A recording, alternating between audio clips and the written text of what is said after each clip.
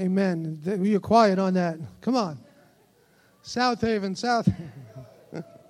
The truth is we had such a great time last year playing those Maccabean games. So I trust that you'll come and be prepared to schwitz a little. So let's pray and bow our hearts before the Lord and ask Him to speak to us. Isn't that what it's about? To love God, allow Him to speak to our hearts, change our lives, that we would be more like Him. Avinu Malkeinu, Adonai Shel Hashemayim, we bless you, Lord God, with all our heart, our mind, our soul, and our strength. And Abba, we ask you, Lord, that you would speak to us through your word.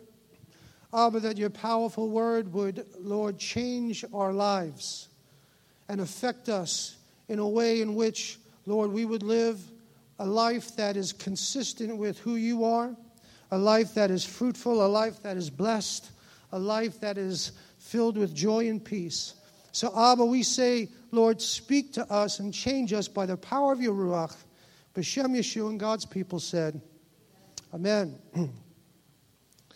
Over the next 7 weeks, we're going to be looking at the 7 descriptions that Yeshua gives about himself in the Besorah of Yochanan, in the Gospel of Yochanan. Often we have our own ideas of who Yeshua is, based on either our own personal experiences or from what others have to say about him. Although these perceptions can sometimes be accurate, they are often skewed by wrong conclusions and faulty theology. So instead of guessing, we will go to the source, Yeshua himself. They say if you want to find the truth, you go to the source. That is what we will do over the next 7 weeks. I believe that if we are open and truly put our trust in what Yeshua says about himself, we will begin to more fully understand who he is, his heart for us, and how we can better relate to him in order to live our lives to their full potential.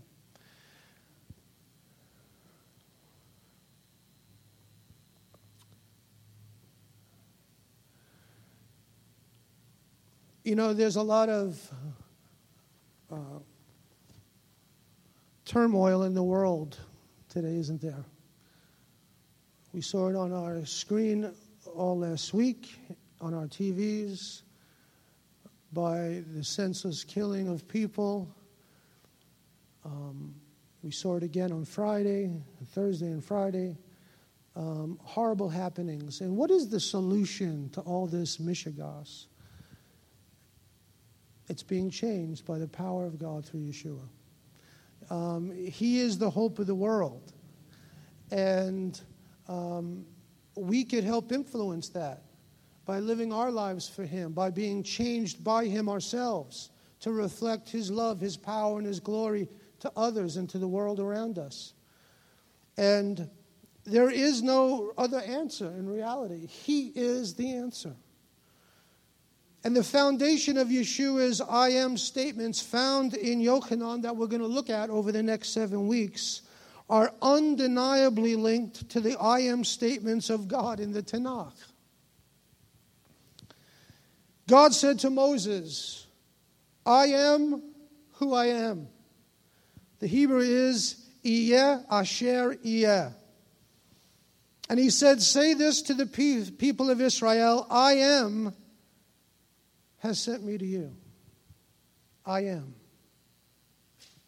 All-encompassing being, past, present, and future, all-knowing, all-powerful, the only one from whom all life flows. I am. That's weighty. It's powerful. Yeshua connects himself to this statement when in Yochanan chapter 8 and verse 58, Yeshua had answered, Amen, amen, I tell you, before Abraham was, I am. And when he said that I am, there is no doubt, without a question, every Jewish hearer that heard that knew exactly what he was saying. He was equating himself and connecting himself with God Almighty. And that same all-powerful, all-knowing dominant presence of the one true God. Yeshua said, before Abraham was, I am. And I'm standing among you. So here we have Yeshua walking in the authority of God as the Messiah, God in the flesh. What he speaks to us throughout the book of Yochanan as the great I am are important truths that we as people need to know and will benefit from if we heed his words. This morning we will look at the first I am statement when he says, I am the bread of life. At the very center of life during the times of Yeshua and earlier stood the stalks of grain that carried man from day to day.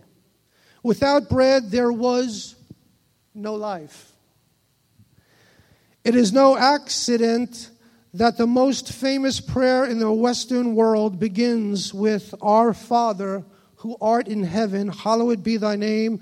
Give us this day our daily bread. Daily bread or life one day at a time. Give it to us. Lord, we need it. When we see the word bread in our scriptures, we must also bear in mind that the word was used to speak of food in general. Not just baked wheat or barley. We hear even in America, man, I earned my bread today. A figure of speech meaning one worked hard for their earnings or livelihood in that given day or week. For 40 years, God through Moshe fed Israel in the wilderness with a food which they named manna. Meaning in Hebrew, what is it? Some scholars believe it was a material similar to what can still be found in northern Mesopotamia today called harula. It falls on certain trees in the early morning, tastes like honey, and disappears when the sun gets hot. Recently, it has been discovered this substance is formed from cuts made into the plants by ants. Considering the fact that the material did not fall on the Sabbath day, it seems quite evident we are dealing with supernatural provision here in the Torah. It is a marvel that God, what he does in the earth and how he supplies for his people. A man does not live by bread alone, but by every word that comes from the mouth of God. So today we're going to talk about Yeshua, the bread of life. So my first point that I want to make to you, or statement I'd like to declare, is you are what you eat. In every way. Physically, in the natural. See, so listen, if you ever wonder, how does the rabbi do in his diet? The very fact that I don't look like a donut tells you that I'm doing good, because if I had my druthers, I would eat donuts 24/7, okay? And I would look like a donut with a hole right in the middle because I love donuts. So, yes, you could tell that I refrain from eating donuts. But the truth is, you are what you eat. And in Yochanan chapter 6, verse 35, Yeshua said this. It says, Then Yeshua declared, I am the bread of life.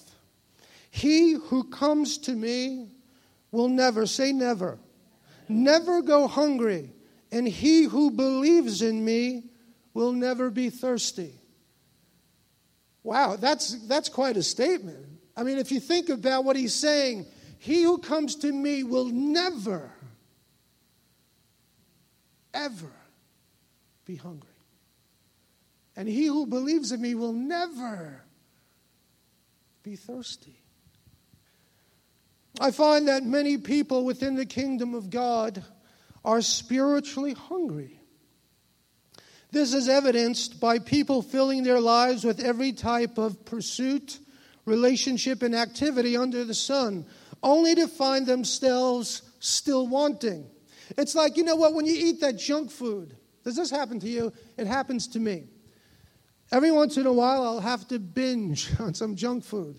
And I could eat chips and pretzels and all this stuff you shouldn't eat. And still, after I eat it, you're not satisfied. And the reason you're not satisfied is because your body has not really received any nutrition. So it's still craving real nutrition. Well, you know what? When we fill our lives with pursuits and things and stuff, and we find ourselves still wanting, still hungry for something else, it means that those things have not truly satisfied our soul. This includes people who populate congregations and listen to messages on a regular or semi-regular basis, yet always find a reason why they cannot apply the truths of Scripture in their lives or lack the desire to apply them. This can come from the enticements of the world, the flesh, or Hasatan that seek to keep people from the one true source of nourishment that will truly satisfy the human soul. You see, we have to get smart about it. The enemy tries to keep us from the very source that'll satisfy. It's like mom and dad growing up wanted you to eat your protein and your veggies. And of course, as kids, we say, can we get to the ice cream?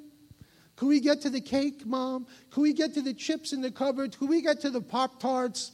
Whatever you were thinking, you wanted everything other than that kind of anemic-looking piece of chicken breast, and certainly not the green broccoli that was hanging around the plate. You wanted everything else, but your mother knew better. She knew that for you to be nourished, you needed to eat those things. We're no different as the children of God. Yeshua tells us he is the bread of life. Bread in the Tanakh speaks not only to physical sustenance, but also to spiritual sustenance, as evidenced by the bread of presence in the Beit Mikdash. This further connected to Yeshua as the bread of life. Born, where was he born? Bethlehem, the house of bread, the bread that came down from heaven to earth. The bread that was meant to satisfy the soul of the people of the world. Yeshua explains his mysterious saying. He said to them, I am the bread of life. I am the one who both imparts and sustains life.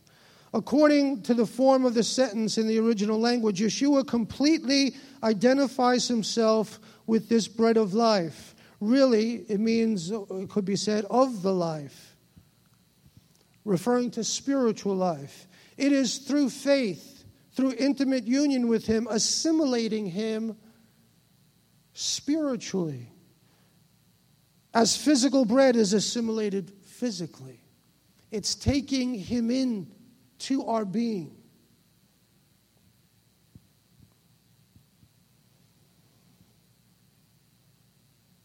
It is that man that attains to the life.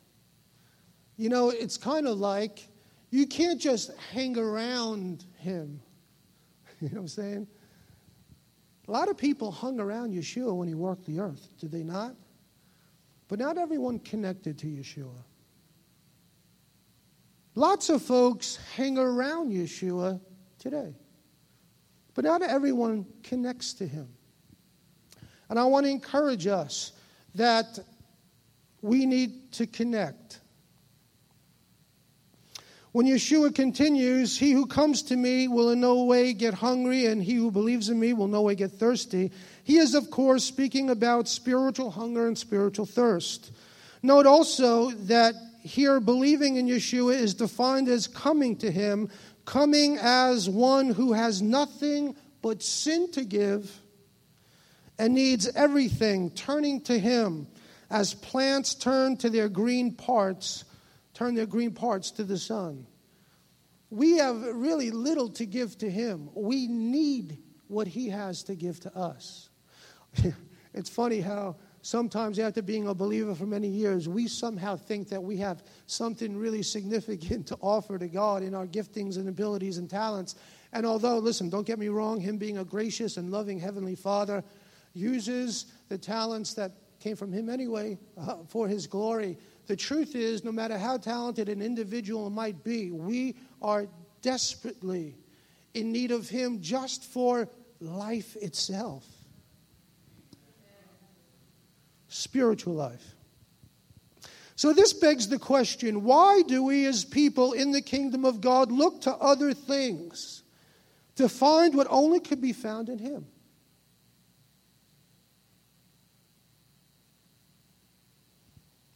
Selah. Listen, we're all guilty of it. I'm guilty of it. Why do we look to other things that only can be really found in him?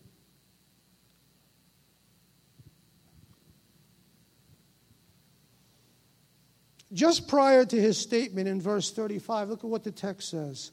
And so they said to him, "Then what sign do you perform, so that we may see and believe you? What work do you do? Our fathers ate the manna in the wilderness, as it is written, out of heaven he gave them bread to eat." Yeshua answered them, "Amen, amen, I tell you, it isn't Moshe who has given you bread from heaven, but my Father gives you the true bread from heaven. For the bread of God is the one coming down from heaven and giving life to the world." So they said to him, "Sir, give us this bread from now on." Still missing it, right, that he was speaking of himself. Still not quite registering. You see, Yeshua had recently fed 5,000. Incredibly, some were still asking for a miraculous sign to help them believe he was who he claimed to be. They brought up the manna their forefathers had eaten in the wilderness, right, found in Shemot 16. And that established the context for this statement. I believe Yeshua was saying the manna was meant to be a model of the Messiah. Whoever partakes of him will never again know spiritual hunger. Like the manna, everyone who seeks him will find him, but each of us has to find him for ourselves. I want to tell you, you know what? It's not just religion that makes us find God. It is an individual pursuit. And when do you know you found him? When you know you found him. Not when someone says you found him. When you know you found him. Right? I mean, it's not hard. Did you find $1 million? No. How do you know? That's how I know. You know when you find it.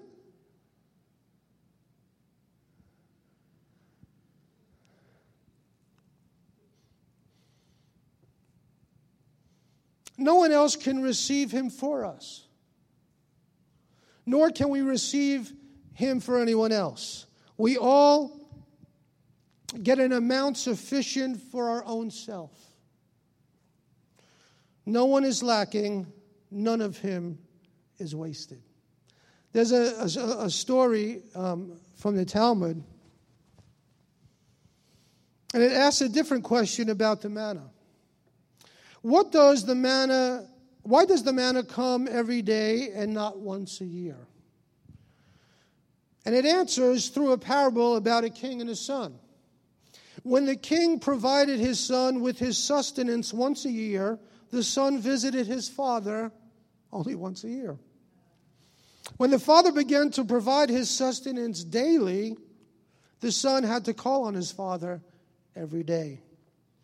So it is with Israel. If an Israelite had 4 or 5 children, he would worry, saying, "Perhaps the manna won't come tomorrow and my children will starve." And because the manna was coming down daily, the Israelites were compelled to direct their hearts to God.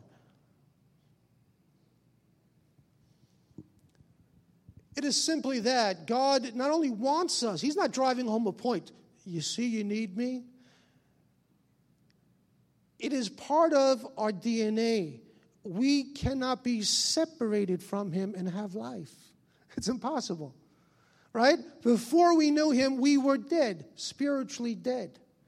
He reconnected us By the atoning sacrifice of Yeshua, by the Ruach HaKodesh, we are reconnected. But we cannot think for a second that we could disconnect now as if we had our fill and we could go on day after day and week after week and then pop in maybe a month later and plug in and all's well. We'll have done damage to ourselves. It is daily we need to be connected, plugged in, and tethered to Him. I want to read you this little snippet from a rabbi, and he's talking about the manna. He says, some facts about the manna. It looked like a small, round, white seed. It descended at night, sandwiched between two layers of dew. It tasted like your favorite food. You know what that is for me, don't you? It produced no waste, encapsulating its eater's nutritional needs so precisely that after the body absorbed what it needed, there was nothing left. Shortly after the manna started coming down, we received the Torah at Mount Sinai. For the next 4 decades, we traveled the desert, eating the manna and learning Torah. That's basically all we did. That's when we weren't getting into trouble. The Midrash sees a direct connection between our diet and our occupation, stating that the Torah could be given only to eaters of manna. So, this Midrash can easily be applied to Messiah, since only in Him can we truly partake of the word of truth in order to both understand it and apply it. You see, we can't do it by circumventing Him. There is no other way. We can't learn it on our own. It has to be through Him. Only through eaters of manna could tap into the Torah. Only eaters of the living bread who are connected to Him can truly understand and apply Scripture in their life.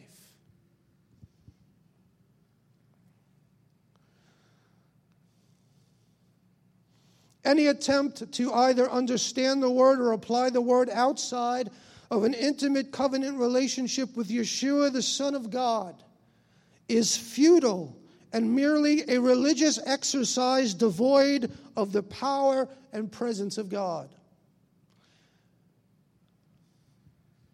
Ask yourself, one writer said, listen to this is what he says, close your eyes. Ask yourself, for what am I hungry? Am I really hungering after righteousness, peace, and joy in the Holy Spirit? Do I seek to walk in the weightier elements, that is justice, truth, and mercy? Or do I play mind games with my God, those around me and myself? Am I pretending? Am I deceiving myself? Have I been deceived about God? These are important questions, which, when asked with sincerity, will draw the Holy Spirit to you instantly. Here is what the Ruach HaKodesh seeks: to abide and make a permanent home within us. Here is where the dove can nest and reproduce. You see, these are important questions to ask. What am I truly hungry for?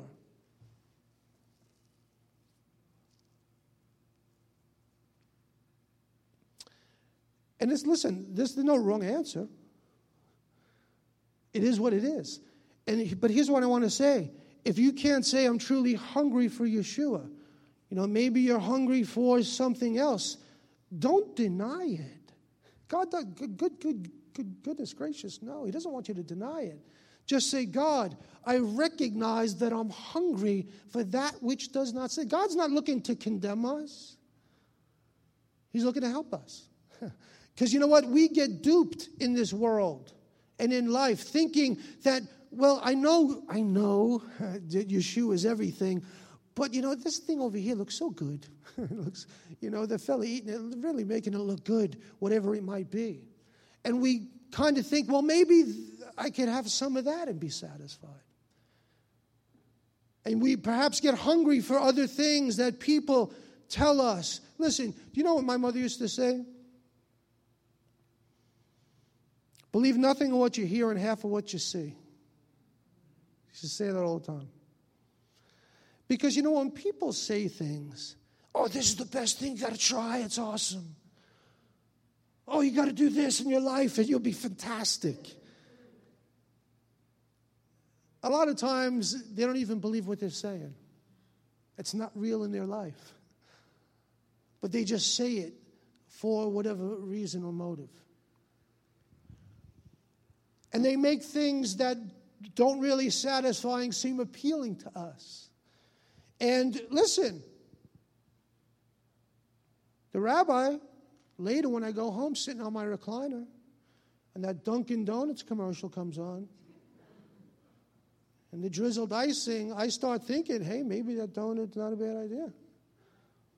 I can almost taste it in my mind. Then I remember what the scale said, and I said, no, let's forget the donut today. But it's tempting for us, because the truth is, a relationship requires work, just like an earthly relationship. Energy, time. And so all these things that lure us away from that are easy and fast fixes, but they don't satisfy. So what are you hungry for? Now, secondly, what are you thirsty for? In Yochanan 4, listen what it says. As for our thirst, remember how Yeshua told the woman at the well that the water he offered would cure her thirst forever, right? Pointing to Yaakov's well, before which they were standing, he said, everyone. Don't you love that about God? Talking about a person, right, who doesn't discriminate. God certainly doesn't. That's why we need to be under his leadership. Because if we live under his leadership, we won't discriminate. Because God believes in everyone, right? Equal opportunity. And he says, everyone who drinks this water will be thirsty again, speaking about the well. But whoever drinks the water I give him will never, say never, will never thirst, ever. Indeed, the water I give him will become in him a spring of water welling up to eternal life. And then in chapter 7 of Yochanan, because I'll tell you what, Yochanan is pointing us to God in Yeshua. He starts off his Besorah saying, in the beginning was the Word, and the Word was with God, and the Word was God. Harking every Jewish hearer back to the Aramaic Targums in which the Memra was equated with God, the Word being God and God being the Word, and them being inseparable. And so God, from the beginning of his Besorah all the way through all the chapters, he's pointing us to Yeshua, God, who is our source and our all in all. And in chapter 7, it's no different. And then on the last and greatest day of the feast of Sukkot, Yeshua stood and said in a loud voice, if anyone is thirsty, let him come to me and drink. Whoever believes in me, as the scripture has said, streams of living water will flow from within him. By this he meant the Ruach, whom those who believed in him were later to receive. In Hebrew, the term is Mayim Chaim, living water. Means running water from a stream or spring, in contrast to water stored in a cistern that's stagnant. Figuratively, with Yeshua, it means spiritual life. Do you know what they say? I don't know if you find this to be true. They say many people, they even say the majority, of people walk around dehydrated and don't know it. You ever want, you have a splitting headache all day, and your lower back's hurting, and you say, oh my gosh, I feel horrible. Then you realize, gee, I haven't drinking any water.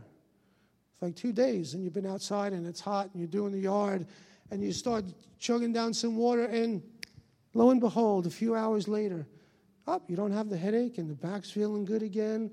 You were dehydrated and didn't know it. Do you know we could be thirsty for God's spiritual refreshment, and not even know it. We could be hanging around Him, yet not connecting to Him, and be spiritually dry. And then, did you ever have this phenomenon that you don't feel thirsty, right? You have a big glass of water, and now all of a sudden you're crazy thirsty. It's like that water awakened the thirst that was there. And now you realize how thirsty you really are. That is how it is with God. We can think maybe we're not thirsty or we're not in need of Him so desperately until we really plug in. And then we get a taste of the living water and say, oh my goodness gracious, I need more of this. I'm depleted. You see, the rabbis associated the custom, the water libation ceremony, with Isaiah 12:3, which says, with joy. I'll tell you, where's the joy of God in your life? With joy shall you draw water from the wells of salvation. Okay? On the seventh day, the water pouring was accompanied by the Kohanim blowing gold trumpets, the Leviim singing sacred songs, and ordinary people waving their lulavs and chanting the Hallel, the Tehillim, 113 through 118, which includes in its closing verse this, Adonai, you see the connection again to Him. Adonai, please save us. Hoshiana. Adonai, please prosper us. Blessed is he who comes in the name of Adonai. We have blessed you out of the house of Adonai. God is Adonai, and He has given us light. The words, please save us. You know what? Unbeknownst, before I prepared the message, you know what I was crying out for days? God, save us. God, save us. In what way? Not in a physical way. I don't feel harmed in a physical way. But in my, God, save us. We and the people in which we live among are in desperate need of God. God, please save us. God, please rescue us. God, please help us. Those very words led to the day being called Hoshana Rabbah, the great Hoshiana. This prayer had messianic overtones, as it is seen from its use when Yeshua made his triumphal entry into Jerusalem a few days before his execution. It was also a prayer for salvation from sin, for Hoshana Rabbah was understood to be the absolutely final chance to have one's sins forgiven for the year, because it completes the high holidays. And it was the absolute last and final chance, say the rabbis. On Rosh Hashanah, one asks to be inscribed in the book of life, and on Yom Kippur, one hopes to have their name sealed in it. Yet in Jewish tradition, there remained opportunity for forgiveness up to Hoshana Rabbah.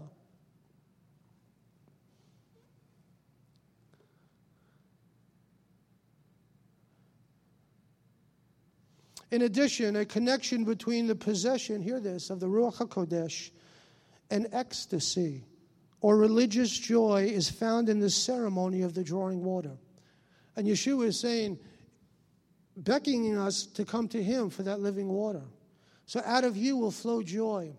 One of the telltale signs that we are well hydrated, right, as believers in God, in Yeshua, is our level of joy.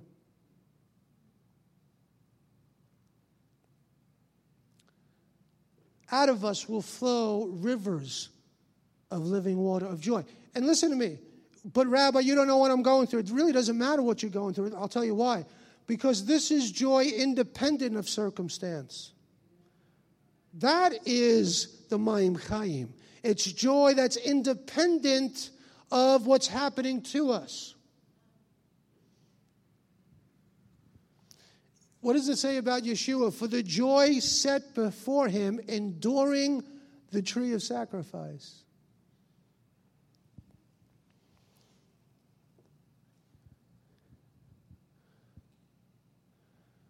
Simchat Beit HaShoevah, the feast of water drawing. On the festival of Sukkot, the Mishnah said that he who had never seen this ceremony, which was accompanied by dancing, singing, and music, had never seen true joy. That if you've never seen people exuberant about God, listen, ask yourself the real question. Does God bring you the greatest joy in your life? To the point where you desire to sing and declare His praise and lift your voice.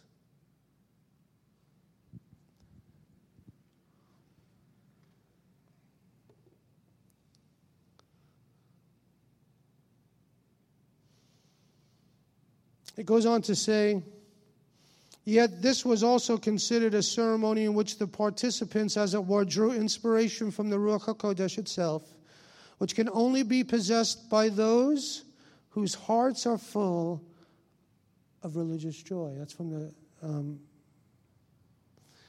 Encyclopedia Judaica.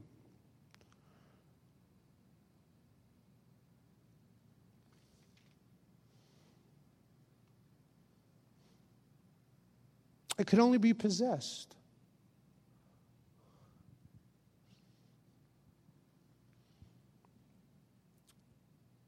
by those who are connected to the Maim Chaim.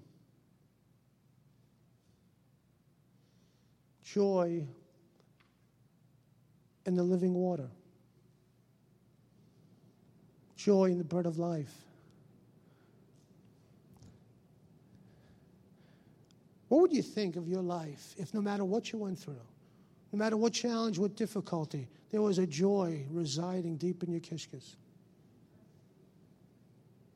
How many people would sign up and stand on that line and say, God, I want to live in a joy that no matter what I go through, because hear me, I don't care if you are the best believer in the world, you have $1 million job, or you sweep floors, and everything in between. Our life is going to be filled with ups and downs, good times and bad times, sad times and happy times.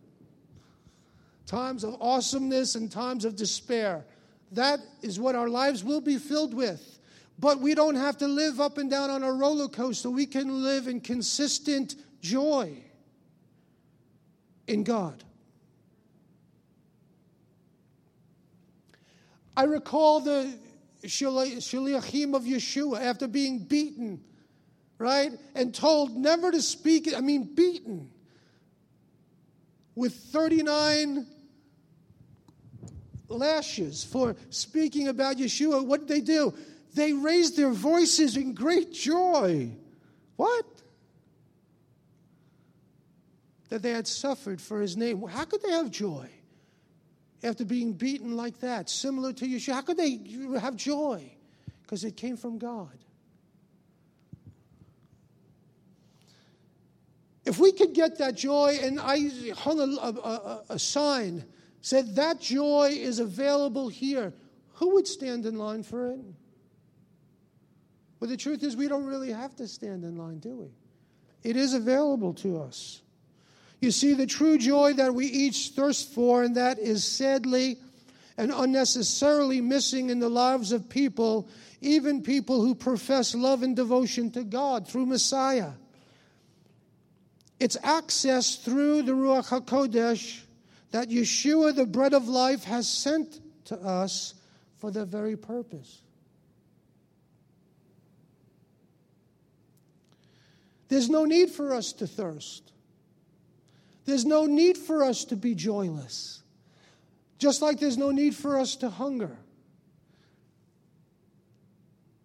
But do you know, there's a decline in people seeking after the things of God in our country and even throughout the world. People think that they're going to get enriched by a device that's this high and this wide. Do you know you could laugh at seeing silly dog tricks on your iPhone and get a chuckle, but you're not going to get joy. Joy is only had by those who are connected to the source of joy being God through Yeshua.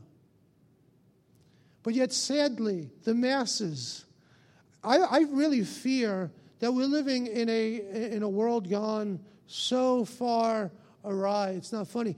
You look down a street in Manhattan and you'll see heads like this. Almost like zombies. We kid around, right? They say the zombie apocalypse. But we're kind of like that, aren't we? We walk like this. I must check in to my iPhone now because all my friends on Facebook, you know those 800 friends you have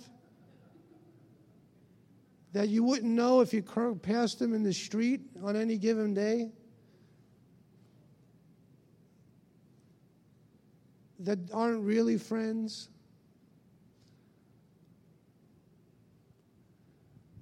But we buy into the silliest things. And we spend so much time. It's not that those things are wrong, but we invest so much time in things that do not satisfy. And yet we neglect the very things that do. My goal for today is to inspire you. Maybe we need to unplug a little more from our electronic devices and plug in a little more to our relationship with God. Right? Try it. The psalmist wrote, and I close with this. The psalmist wrote, you know, we say a lot of things about David, right? You know, if David was running for president of the United States, you and I would be happy, right? Wouldn't we? Yeah. But you know what they would say of David? He's a bad guy.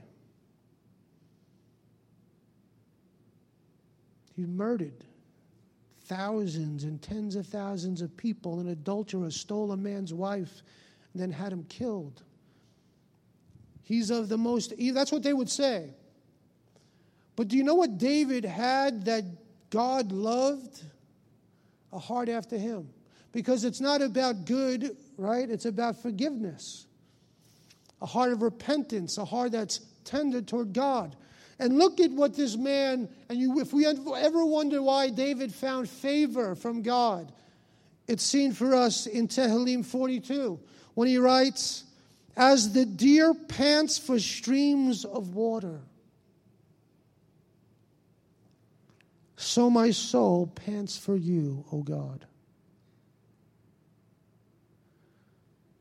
God, I'm thirsty for you. God, I'm thirsty for you.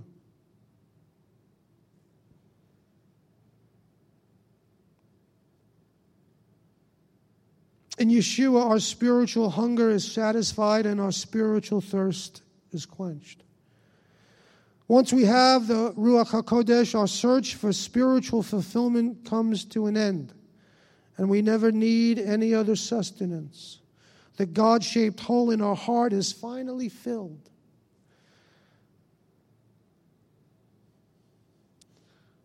So, when we leave from here, I want us to realize that we are what we eat.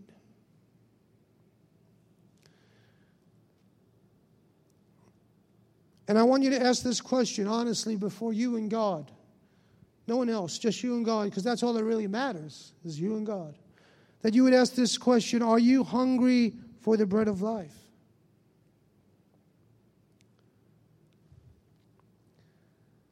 And then to ask, what am I thirsty for? Am I thirsty for the Ruach HaKodesh and what He can do in bringing the life and joy of God into my life? It's really not a game. I mean, we either have the life and joy of God and are satisfying God, and if we're not, so listen, no judgment zone here. I just want you to consider those very real spiritual realities. There is either this is real and Yeshua is the bread of life and we can find sustenance for our soul in Him, or it's fake. And it's just religion and just words, and this occupies 6 hours of our day once a week. But if it's real,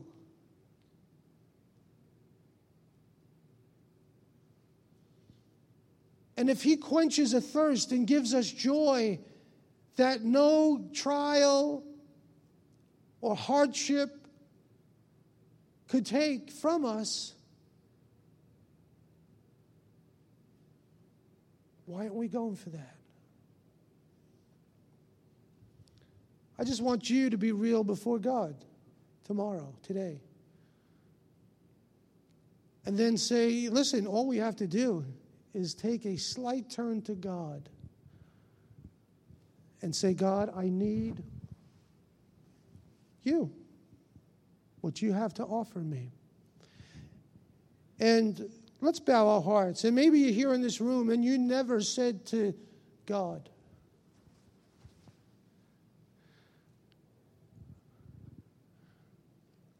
I need you. You never confessed your sin and said, God, I have sinned and transgressed your laws, and I need forgiveness and atonement for my sin through Messiah. Maybe you never did that. And you want to do it today. You could just lift up your hand and we'll pray with you. You could say, yes, Rabbi, I want to do it today.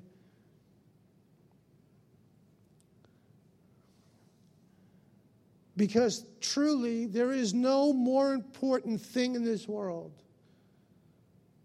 than our connection to God. We were created to be inseparably linked to Him.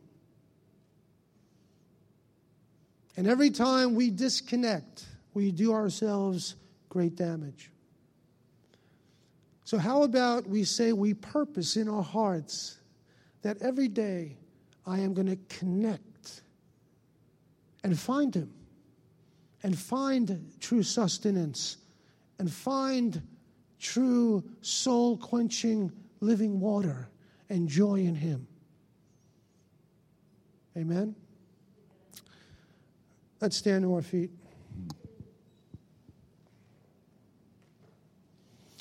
Do you know why God, it's all God. It all comes from God.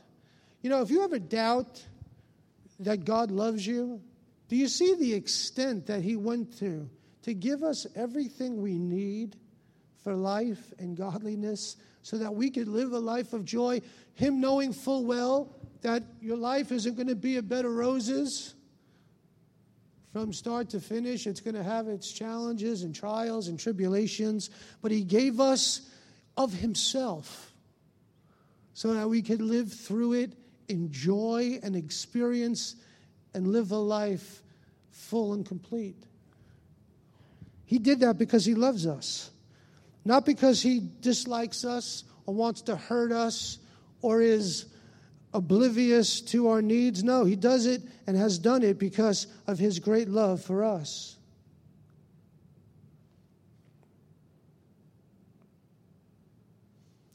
Thank you, Lord.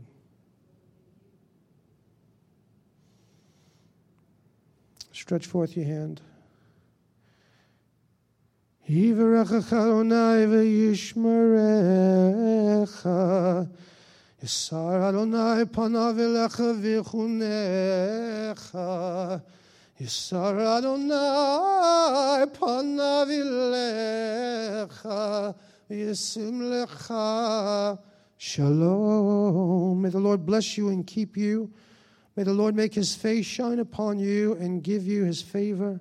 May the Lord lift up His face toward you and give you shalom. Father, I pray, God, that your sweet shalom that comes from heaven through the Messiah would permeate every life.